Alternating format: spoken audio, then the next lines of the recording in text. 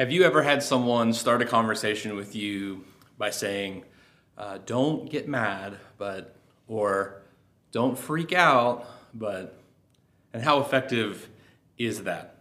It's not effective because often before they even tell you what you shouldn't freak out about or get mad about or worry about, you're now upset or worried about being upset or worried. And then they tell you something that is absolutely going to make you mad or worried. This passage of Scripture is kind of like that. Because in this passage of Scripture, Jesus tells us not to worry or be afraid. But then he tells us some things that are pretty worrisome and should cause us some fear. But Jesus isn't doing that thing where he tells us not to be afraid and then gives us reasons to be afraid. Rather, Jesus tells us not to worry, gives us a warning, but then follows it with a promise. And that promise can provide all of the peace our hearts can handle. So let's look at Luke chapter 12 together. We'll start reading in verse 4. And I say to you, my friends, do not be afraid of those who kill the body, and after that have no more that they can do. But I will show you whom you should fear. Fear him who, after he is killed, has the power to cast into hell. Yes, I say to you, fear him. Are not 5 sparrows sold for 2 copper coins, and not one of them is forgotten before God? But the very hairs of your head are all numbered. Do not fear, therefore. You are of more value than many sparrows. And let's skip down 15 verses to verse 22. Then he said to his disciples, therefore I say to you, do not worry about your life or what you will eat, nor about the body, what you will put on. Life is more than food, and the body is more than clothing. Consider the ravens, for they neither sow nor reap, which have neither storehouse nor barn, and God feeds them. Of how much more value are you than the birds? And which of you, by worrying, can add 1 cubit to his stature? If you then are not able to do the least, why are you anxious for the rest? Consider the lilies, how they grow, neither toil nor spin. And yes, I say to you, even Solomon in all his glory was not arrayed like one of these. If then God so clothes the grass, which today is in the field and tomorrow is thrown into the oven, how much more will he clothe you, O you of little faith? And do not seek what you should eat or what you should drink, nor have an anxious mind. For all these things the nations of the world seek after, and your Father knows that you have need of these things. But seek the kingdom of God, and all these things shall be added to you. Do not fear, little flock, for it is your Father's good pleasure to give you the kingdom. Years ago, I read a book that greatly influenced my preaching. And in the book, the author said that many times preachers are like a man on the shore yelling out to someone drowning, swim, swim. And obviously the problem is not that the person doesn't know that they should swim. The problem is that the drowning person doesn't know how to swim, or for some reason, they're not capable of swimming in that moment. It would be really easy with this passage to simply preach to you, don't worry, don't be afraid. But that's not the message that Jesus gives us here. That's really the message of the world. It's summed up quite nicely in the Pixar film, the Pixar classic Finding Nemo. There's a character named Dory, and she tells the distraught father who's looking for his son, hey, don't worry, just keep swimming. Just keep swimming. And of course, it's easy for Dory to give that advice because she's the type of fish that she doesn't remember anything longer than about 15 seconds. And it's real easy to present that message of, hey, just don't worry when you're constantly forgetting everything. Right now, the world's message of, hey, don't worry about it. Everything's going to be fine. Everything's going to work out. Just think positively. That is really not seeming very effective right now in our broken world. And so Jesus doesn't tell us, hey, don't worry about it, forget about it. He tells us not to worry, but he follows that with a promise. Jesus very explicitly says, don't worry in this passage. Verse 4, he says, my friends, don't be afraid. Verse 7, he says, the very hair on your head is numbered. Don't fear, therefore. Verse 22, do not worry about your life. Verse 26, why do you worry? Verse 29, don't worry about these things. Verse 32, do not be afraid. But he doesn't tell us that we should not worry by forgetting about it or pretending that it's not real. He doesn't tell us to have peace through denial or minimizing. Rather, he gives us peace through a promise. He does more than yell, keep swimming from the shore. He warns us about the waves of hypocrisy and minimizing, but he throws us a lifeline in a beautiful promise.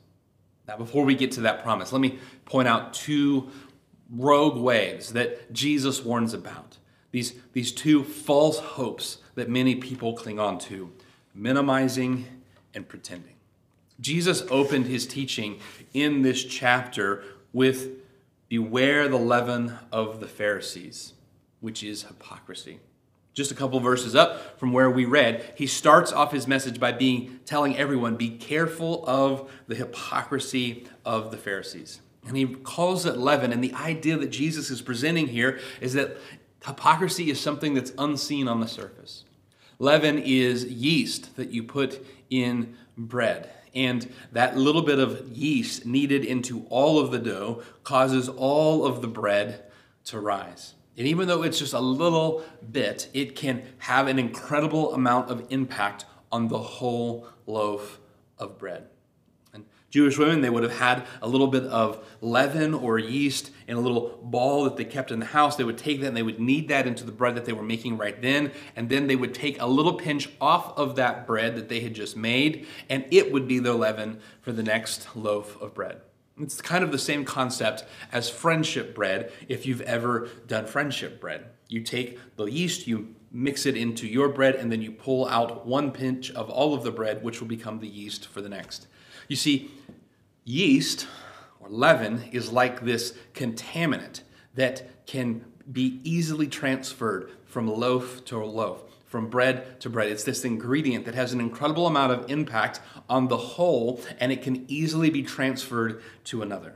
And hypocrisy works the same way. Hypocrisy is like this contaminant that isn't seen on the surface, but it affects everyone and can easily be transferred from person to person. Hypocrisy infiltrates the culture of churches all of the time.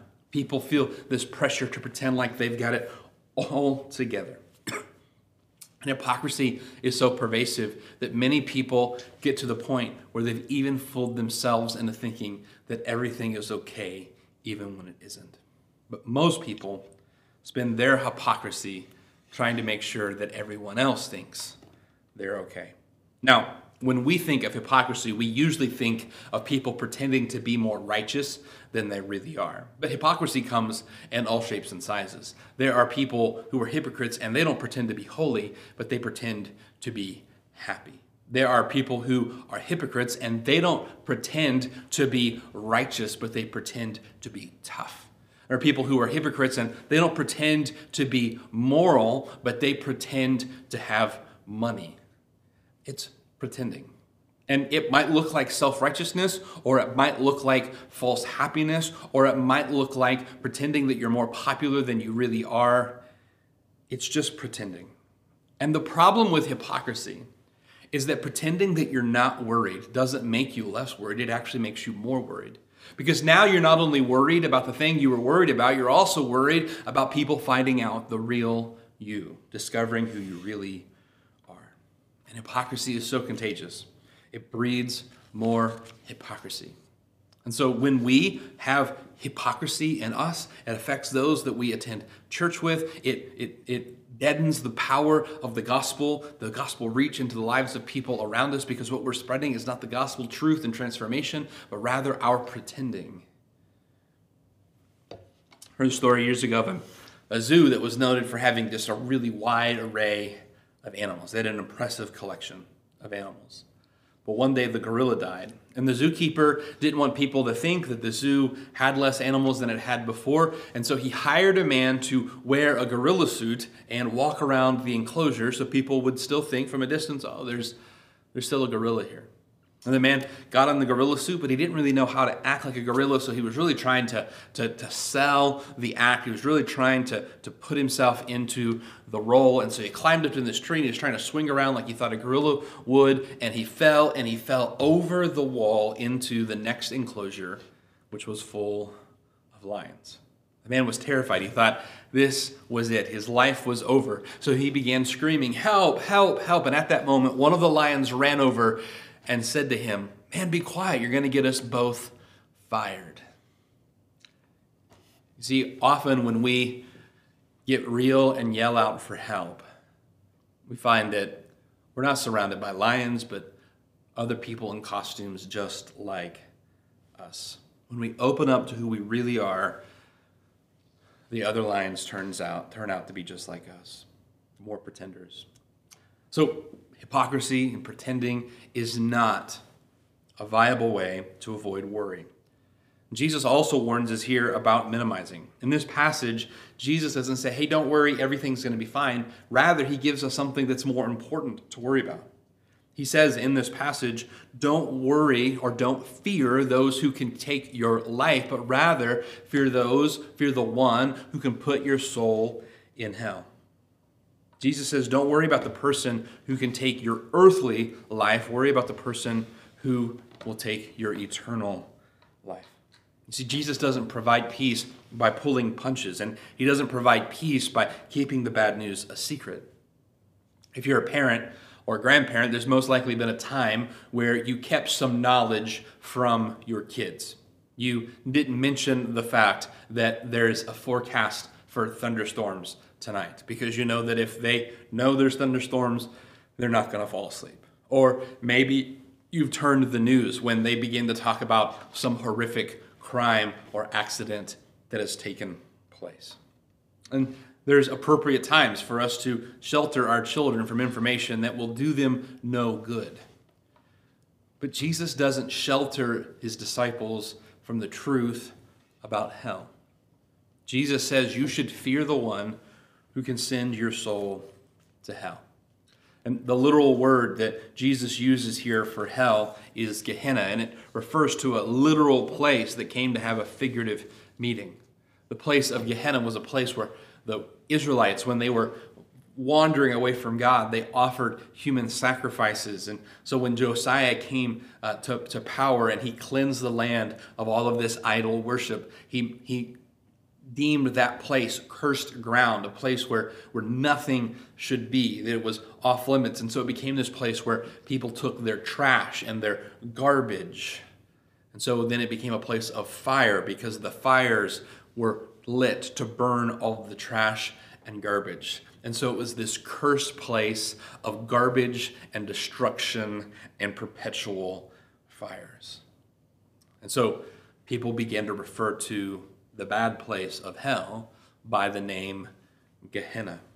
Now, there have been those who have said that because Jesus uses this term Gehenna, referring to a literal place that has a figurative meaning, that his references to hell are only figurative, that there isn't an actual place of fire and torment and destruction, but that's just a figure of speech. Now, friend, if Scripture only uses the idea of fiery torment as a figure or an illustration of the punishment to come in the afterlife for those who die in their sins, that's because the real punishment is beyond what we can understand. It means that the real punishment is beyond the torment of forever flames. On my lawnmower, I've used this illustration to speak of hell before. Maybe you remember. On my lawnmower, there's a warning that warns you not to put your hand near the belts, because your hand can be pulled in, and the label is belts going through gears and a person's hand being pulled in. And just looking at the label causes me to cringe because it looks so painful. But as unpleasant as that label is, as unpleasant as that figure is, as unpleasant as that image is, actually experiencing it would be much worse. And figurative language doesn't take something and exaggerate it, but rather it helps us see an image or a glimpse of what really might be. And so if Jesus is only speaking figuratively here, it's because hell is something far worse than eternal flame. I believe that Jesus is speaking of a literal place of forever judgment of souls. And if that is true, that is something that we should be incredibly afraid of. Something that we should be worried that anyone would go to. Jesus doesn't minimize reality. He doesn't blunt the sharp edges so that we can have peace. But rather, he's very upfront that reality, the reality of hell, is far worse than anything that we currently worry ourselves with. You see, we trust in the wrong things because we are worried about the wrong things. Jesus doesn't minimize the situation of the world. He tells us what is really going on. But we don't recognize what we should really be worried about, so we don't look to trust in the things that we can really trust in. Jesus gives us an example of this here in this chapter. I didn't have time to read that passage, but Jesus tells us of a rich man who has many fields, and his fields produce a bumper crop one year. And so the rich man says to himself, I will tear down my barns and build new barns to take in all my grain. His crop was so huge, he didn't have barns big enough to hold everything. But he said, I'll build bigger barns, I'll take in this bumper crop, and then I will coast. Then I will be at ease. I will take my comfort and be at ease. And the Lord says to this man, fool, tonight your soul will face judgment. Jesus tells us the story about a man who finally thinks, I finally arrived. I finally can have ease and comfort because all of my material needs are going to be cared for. I've got more crop than I can even hold. I finally have everything that I could need or want. And in that moment, he thinks, I don't have anything to worry about anymore. The man is saying to himself what every one of us says to ourselves. Once I get this, or once I have that, then I'll be at ease. I won't have to worry. Once we can just have this, once we can achieve this amount of money, once I retire, once we get that house, then I won't have to worry. And we are worried about the wrong things, so we put our confidence in the wrong things. We trust in the earthly because we are worried about the earthly. Jesus lifts our focus onto a worry that is far beyond our earthly material worries. He puts our focus upon the thing that should worry all of us, our eternal destination, our eternal fate. But then Jesus says in Luke 12:32, do not fear, little flock, for it is your Father's good pleasure to give you the kingdom. I once heard Craig Rochelle point out about this passage that Jesus would not have been a good candidate to give the halftime speech to a football team. Because at halftime, the football coach has got to get the guys pumped up and tell them that they're animals. They're going to go out there and you're going to have the eye of the tiger. You're going to have the strength of a bear. You're going to go out there and soar like eagles. When Jesus says to the disciples, don't be afraid, he doesn't boost their self-confidence by comparing them to some great, huge, ferocious, powerful beast, some alpha animal at the top of the food chain. He says, don't fear, little flock. Don't be afraid, little lambs. And see, the reason is that our fear, our peace, is not based upon our strength or our ability. It doesn't matter if we're bears or eagles or tigers or lambs, because the promise is in the rest of the verse. Do not fear, little flock, for it is your Father's good pleasure to give you the kingdom. Last week, Pastor Eric pointed out that our relationship dictates the manner and with which we communicate. That we talk to our boss differently than we talk to our spouse. That we talk to our supervisor differently than we talk to our father. If you have a close relationship, you communicate more. If you have a contractual relationship, you provide a service for a reward. You provide work for pay. But a relationship with a father shouldn't be based upon transaction. Your father shouldn't do for you because you do for him. He should do for you because he loves you. Father shouldn't help you fix your car because you're paying him. Father should help you because he wants to help you.